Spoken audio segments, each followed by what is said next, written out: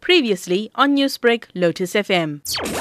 It's such an exciting opportunity for film, but more importantly, Craig Forster is such a passionate filmmaker, and we've worked together, and I'm so happy for him that he took this little story and brought it to the world, and it captured the hearts and minds of millions of people everywhere. What's your take on this particular production? Why do you think it's so special? You know, it's a documentary, but it's a storytelling at its best because it's a relationship between Craig, who goes underwater and gets to essentially befriend this octopus, and how they interact and their relationship and how it inspires him and allows him to have gone through a difficult time in his life. And that is almost, if someone told you that could happen, you'd say, you need to be, you're out of your mind. And here it is, a true story, and so well told and so beautifully moving. And this is not the first time that you've collaborated with Craig Forster, is it?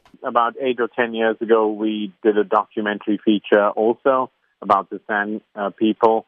And that was about a 3-year shoot, and he's a remarkable filmmaker. Now, you actually said that My Octopus Teacher is filmmaking at its best.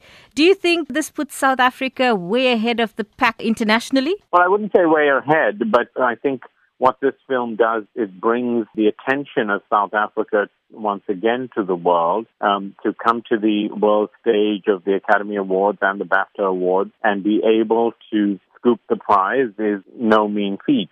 And I think that as filmmakers, the South African filmmaking community has always had a level of excellence, and we have many films coming into South Africa, but I think it will continue to help grow the attention to South Africa, and I hope that both government and the broadcasters here take recognition of that, because generally the support for documentaries is very poor.